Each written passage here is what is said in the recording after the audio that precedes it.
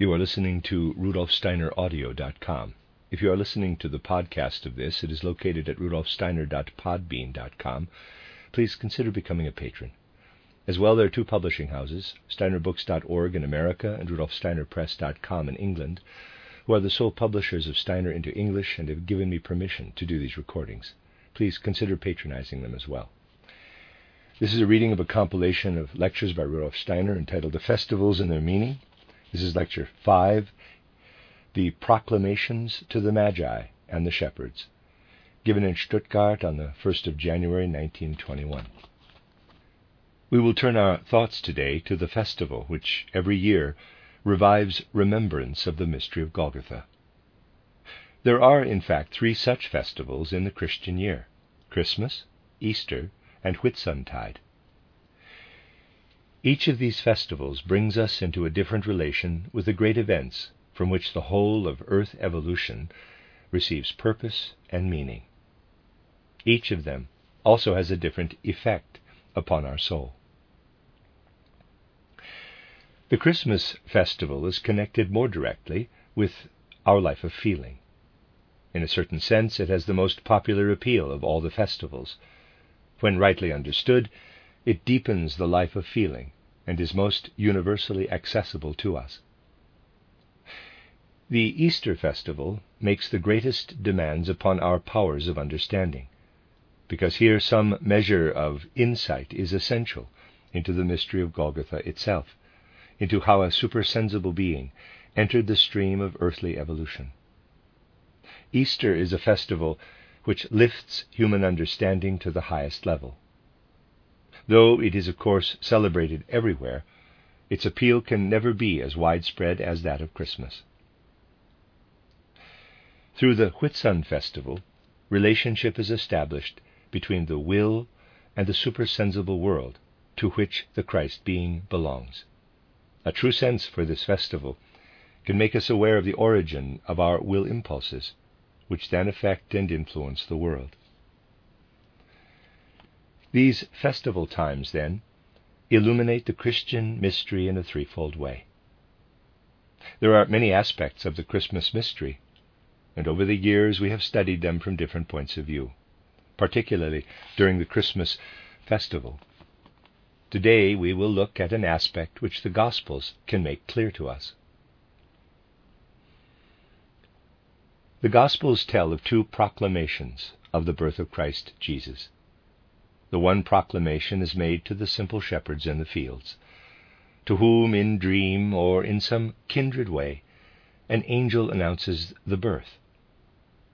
In this case, the event was perceived through inner soul forces of a particular kind, which these shepherds possessed.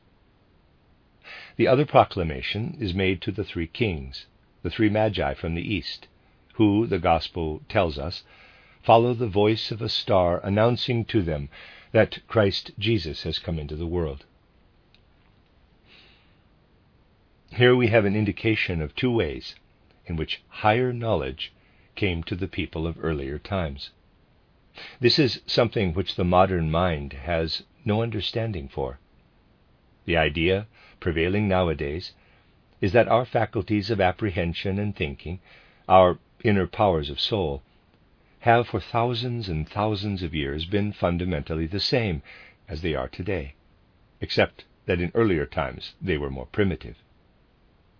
But we know from spiritual science that the tenor and mood of the human soul has undergone great changes in the course of the ages. In times of antiquity, let us say about 6,000 or 7,000 years ago, man had a quite different conception, not only of his own life, but also of the universe around him. His attitude of soul underwent continual evolution and change until in the modern world it arrived at intellectual analysis and a purely physical conception of things in the outer world. This evolution proceeded from an instinctive clairvoyance in ancient times. After passing through the phase of our present soul state, we will, in the future, return to a form of clairvoyant perception of the world pervaded by full, clear consciousness. At the time when the mystery of Golgotha took place on the earth, the old instinctive clairvoyance had already become weak and dim. Nevertheless, the human soul still differed from the state in which it exists today. People were no longer able to apply the old forms of wisdom in seeking for intimate and exact knowledge of the world. The teachings of ancient wisdom, as well as the faculties of instinctive clairvoyance, had lost their power when the mystery of Golgotha took place. Echoes still survive, though, as the Gospels clearly indicate, if we understand them aright. Echoes of the ancient wisdom survived here and there in certain exceptional individuals. Such individuals might well have been simple shepherds in the fields, whose devout purity of heart possessed a certain power of clairvoyance, which came over them like a dream. They could, equally, have been individuals who had reached the heights of learning, like the three magi from the East, in whom the ancient faculty to gaze into the flow of cosmic happenings had been preserved. In a kind of dream condition, the simple shepherds in the fields were able to have an inner vision of what was drawing near in the event of the birth of Christ Jesus. The three magi from the East, on the other hand, drew upon their knowledge in order to understand the phenomena of the heavens. By so doing, they could become aware of a significant event taking place on earth, one that far transcended the ordinary. Our attention is, therefore, directed to two definite but quite distinct forms of knowledge. Let us look, firstly, at the knowledge possessed by the three magi, as a last remnant of an ancient wisdom. We are clearly shown how these magi were able to read the secrets of the movements of the stars.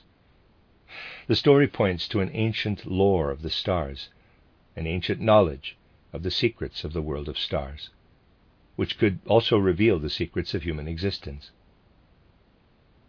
This ancient lore of the stars was different from our modern astronomical science, although in a certain respect it too is prophetic, in that eclipses of the sun, of the moon, and the like can be predicted. But it speaks only of conditions and relationships in space and time insofar as they can be expressed in terms of mathematics, whereas ancient star lore observed in the motions of the heavens the influences upon temporal, physical human life which originate beyond space and time. It was this star wisdom that formed the essential content of the wisdom of an earlier epoch. People sought in the stars for explanations of what was happening on the earth. But to such people, the world of stars was not the machine-like abstraction it has now come to be. Every planet was felt to have reality of being. In a kind of inner speech of the soul, people of old conversed, as it were, with each planet, just as today we converse with one another in ordinary speech. They realized that the movements of the stars in the universe were reflected and experienced in their inmost soul. This was a living, spirit-inwoven conception of the universe. The human being felt that his soul and spirit had their place within this universe. Such wisdom was also cultivated in mystery schools, where the pupils were prepared carefully and intimately to understand the movements of the stars in such a way that human life on earth became intelligible to them. What form did these preparations take? Pupils, even in the days of instinctive clairvoyance, were given a foundation for understanding the stars and their influences, which consisted in developing more wakefulness than was usual at that time. The common people possessed faculties of instinctive clairvoyance, which were natural in a life of soul less awake than our own. In ancient times, the wide-awake thinking of today would not have been possible, nor could mathematics or geometry be grasped in the way they are grasped by the modern mind. All of life between birth and death was a kind of dreamlike existence. But for that very reason, people had a far more living awareness of the world around them than is possible in our fully wide-awake consciousness. And strange as it seems, in the age which lasted into the second millennium, or even as late as the beginning of the first millennium BC, it was to the last surviving remains of this age that men like the three Magi belonged. Individual pupils in the mysteries were initiated into a kind of knowledge resembling our geometrical or mathematical sciences. It was Euclid who first gave geometry to the world at large. But it had already been cultivated for thousands of years in the mysteries, where it was communicated to chosen pupils only. It had a different effect on them, however, than on people of later times. Paradoxical as it seems, it is nevertheless a fact that the geometry and arithmetic learned by children today was taught in the mysteries to individuals specially chosen from the masses on account of their particular gifts, who were then received into the mysteries. One often hears it said today that the ancient mystery teachings were secret and veiled. In their abstract content, however, these so-called secret teachings were no different from what is now taught to children at school. The mystery does not lie in the fact that these things are unknown today, but that they were imparted to human beings in a different way. To teach the principles of geometry to children by calling upon the intellect, in an age when, from the moment of waking until that of falling asleep, the human being has clear day consciousness, is a very different matter from imparting them to pupils specially chosen for their greater awareness in an age of instinctive clairvoyance and dreamlike consciousness. A true conception of these things is rarely in evidence today. In Eastern literature there is a hymn to the god Varuna, which says that Varuna is revealed in the air and in the winds blowing through the forests, in the thunder rolling from the clouds, in the human heart when it is kindled to acts of will, in the heavens when the sun passes across the sky, and is present on the hills in the Soma juice. You will generally find it stated in books today that nobody knows what this Soma juice really is. Modern scholars assert that nobody knows what Soma juice is, although as a matter of fact, there are people who drink it by the liter, and from a certain point of view are quite familiar with it. But to know things from the vantage point of the mysteries is quite different from knowing them as a layman from the standpoint of ordinary waking consciousness. You may read today about the, in quotes, philosopher's stone, for which men sought in an epoch when understanding of the nature of substances was very different from what it is today. And again, those who write about alchemy assert that nothing is known about the philosopher's stone. Here and there in my lectures I have said that this philosopher's stone is quite familiar to most people, only they do not know what it really is, nor why it is so called. It is quite well known, because as a matter of fact, it is used by the ton. The modern mind, with its tendency to abstraction and theory, and its alienation from reality, is incapable of grasping these things.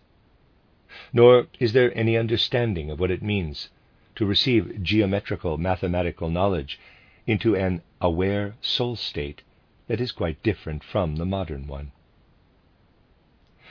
In my book titled Christianity is Mystical Fact, I have indicated the special nature of the mystery teachings.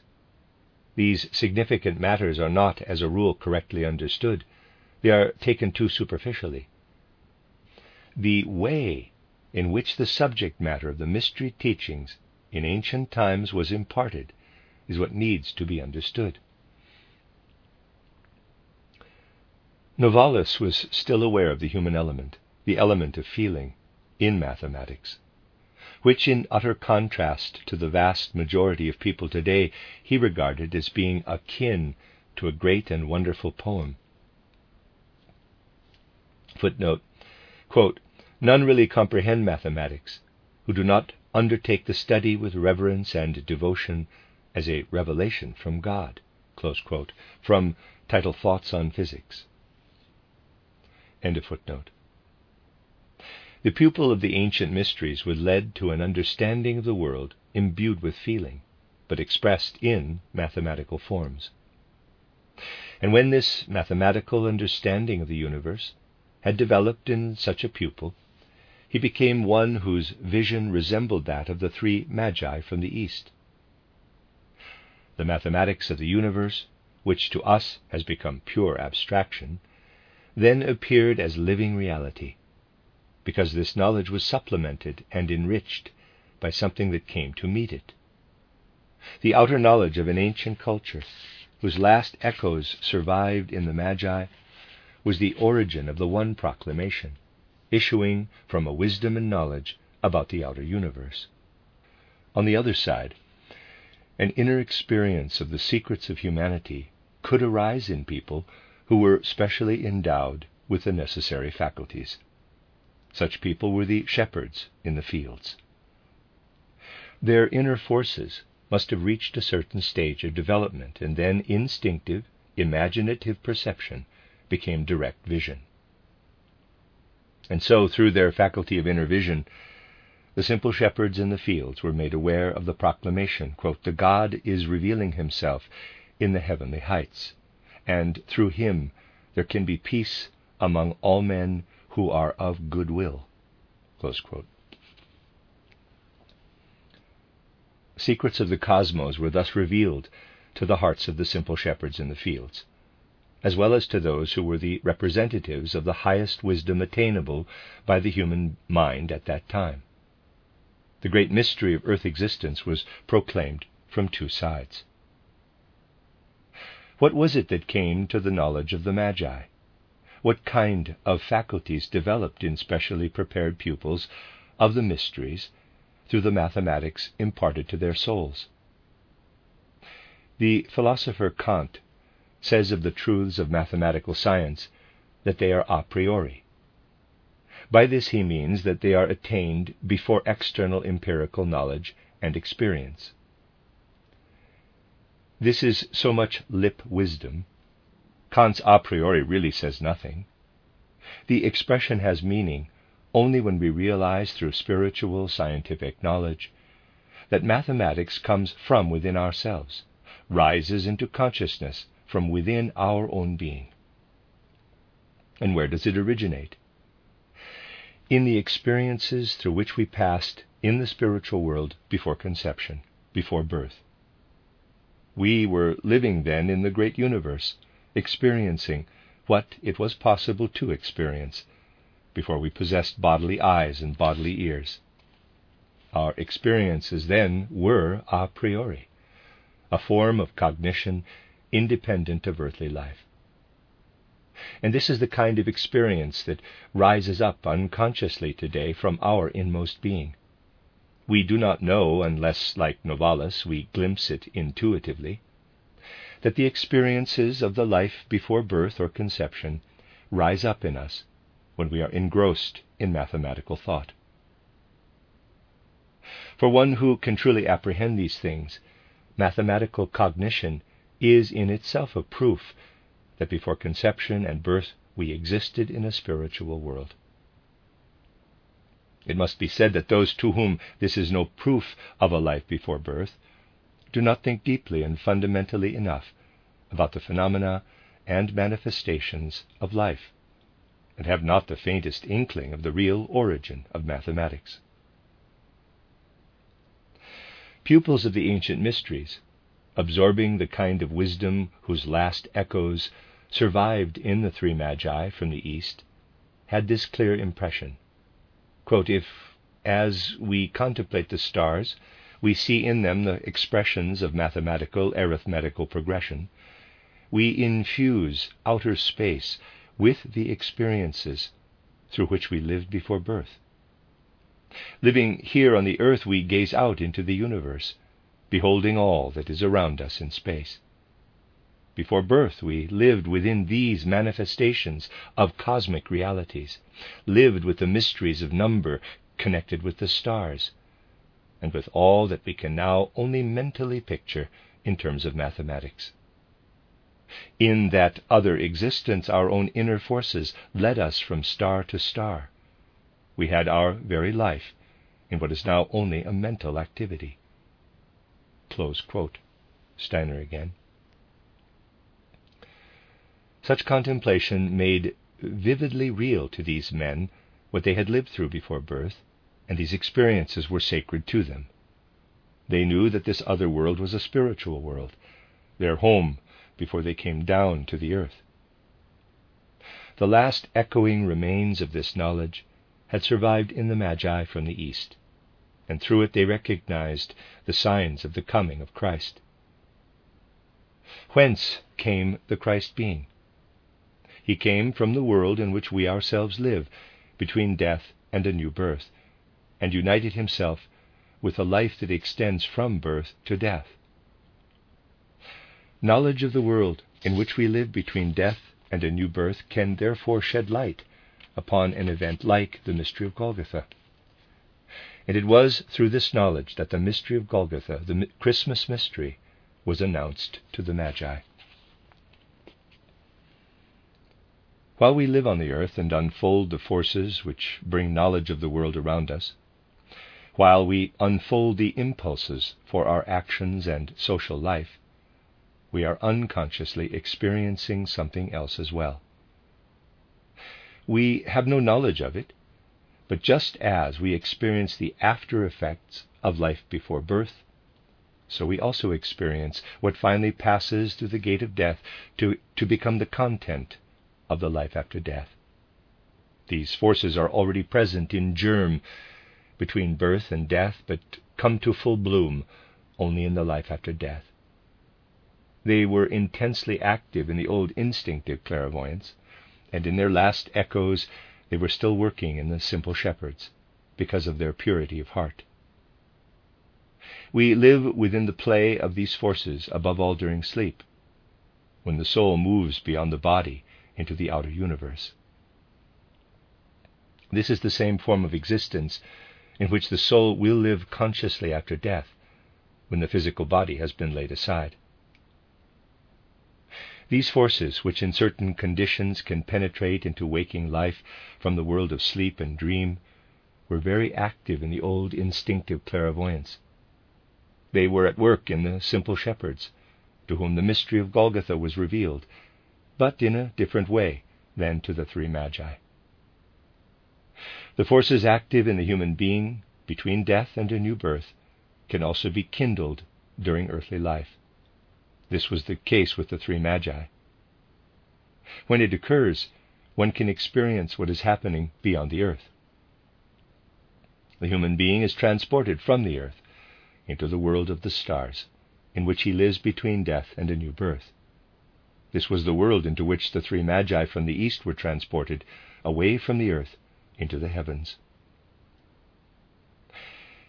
And the forces which well up from our inmost being, above all in the world of dream, bring knowledge of what is coming to pass within the earth itself. In this kind of knowledge it is earthly forces that are most strongly at work, the forces we have through our body, through existence in the body. These forces are particularly active during sleep, when we are also within the outer universe, but an outer universe that is especially connected with the earth. You will say, this contradicts the statement that during sleep we are outside the body.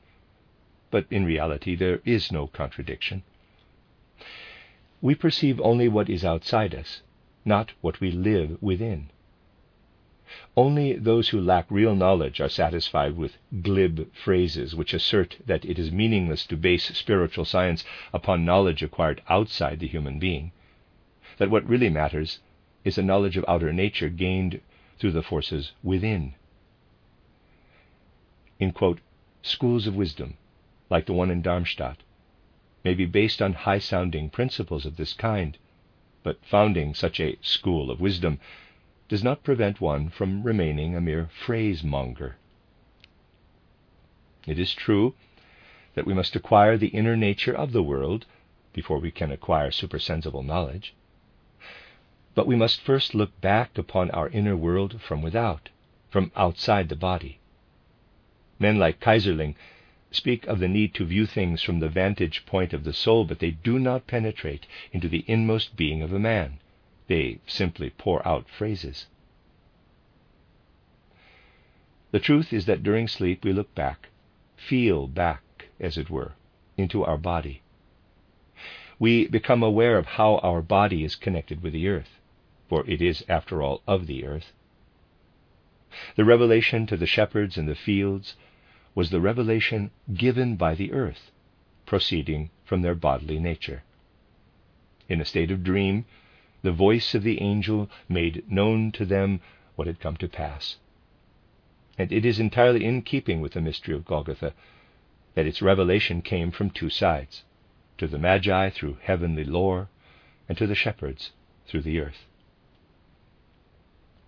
For a heavenly being, a being who until then had not belonged to the earth, was drawing near, and the coming, the descent of such a being must be recognized through wisdom of the heavens.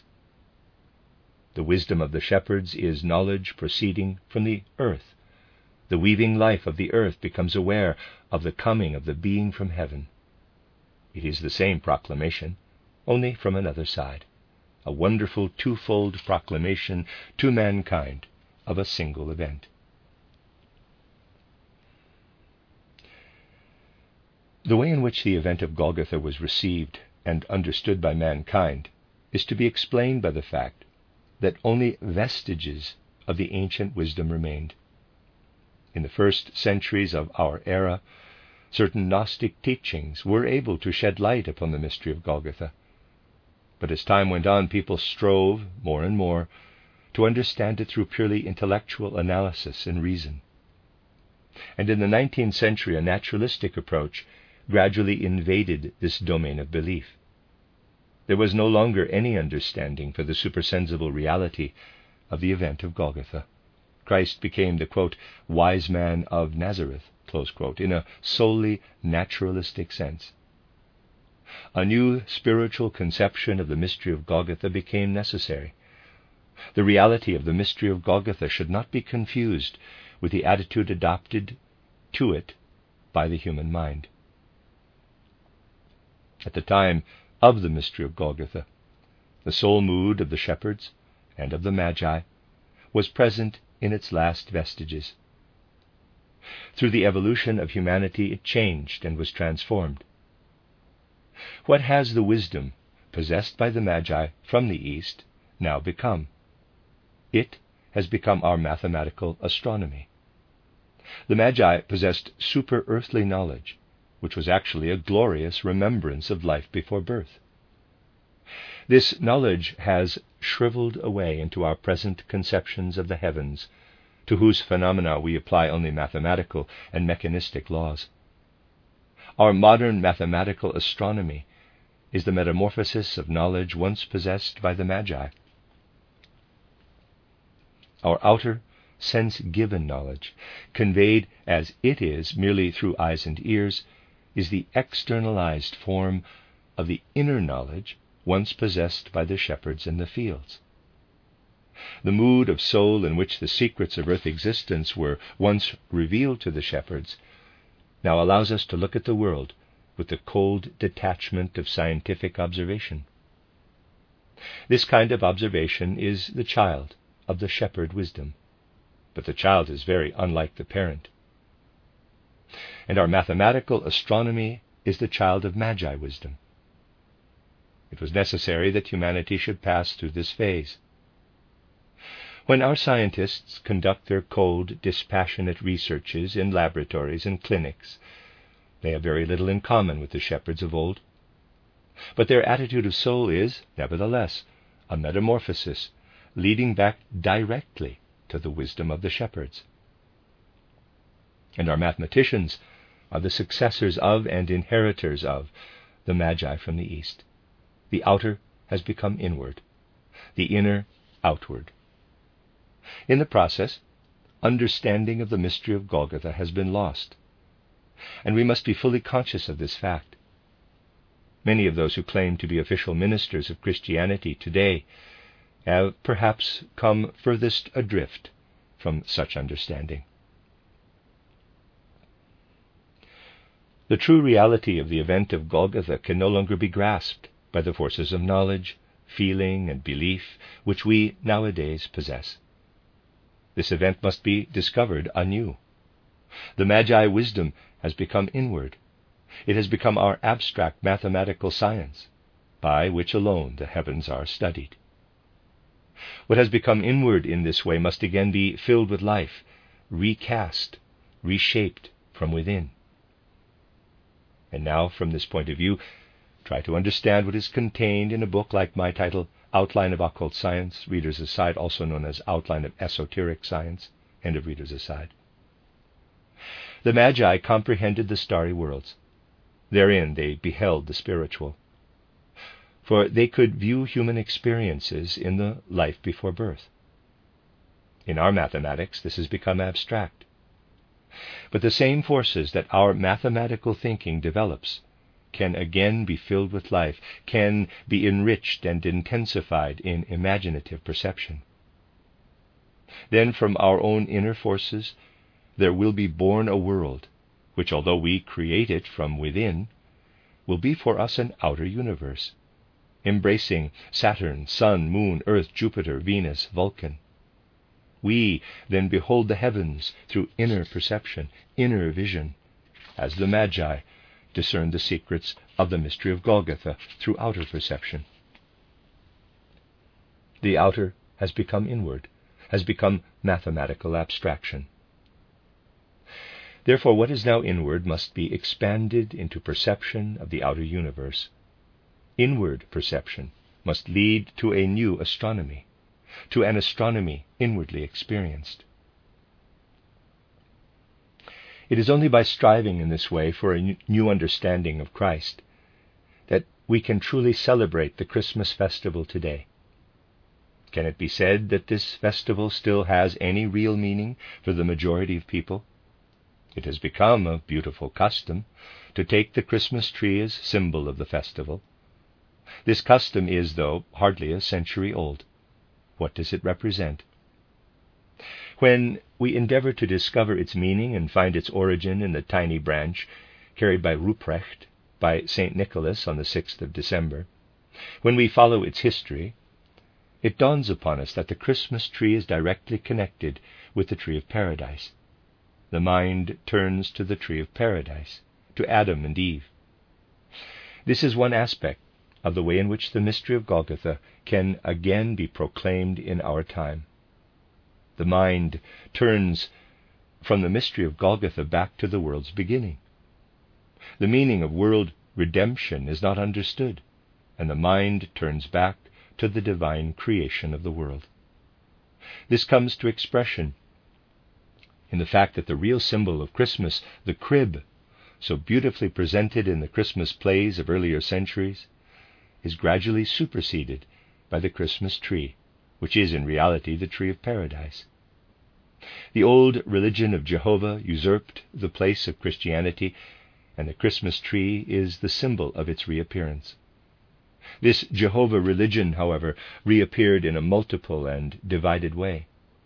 Jehovah was worshipped, and rightly worshipped, as the one undivided Godhead, in an age when his people felt themselves to be a single self-contained unity, not looking beyond their own boundaries, yet full of the expectation that one day they would fill the whole earth.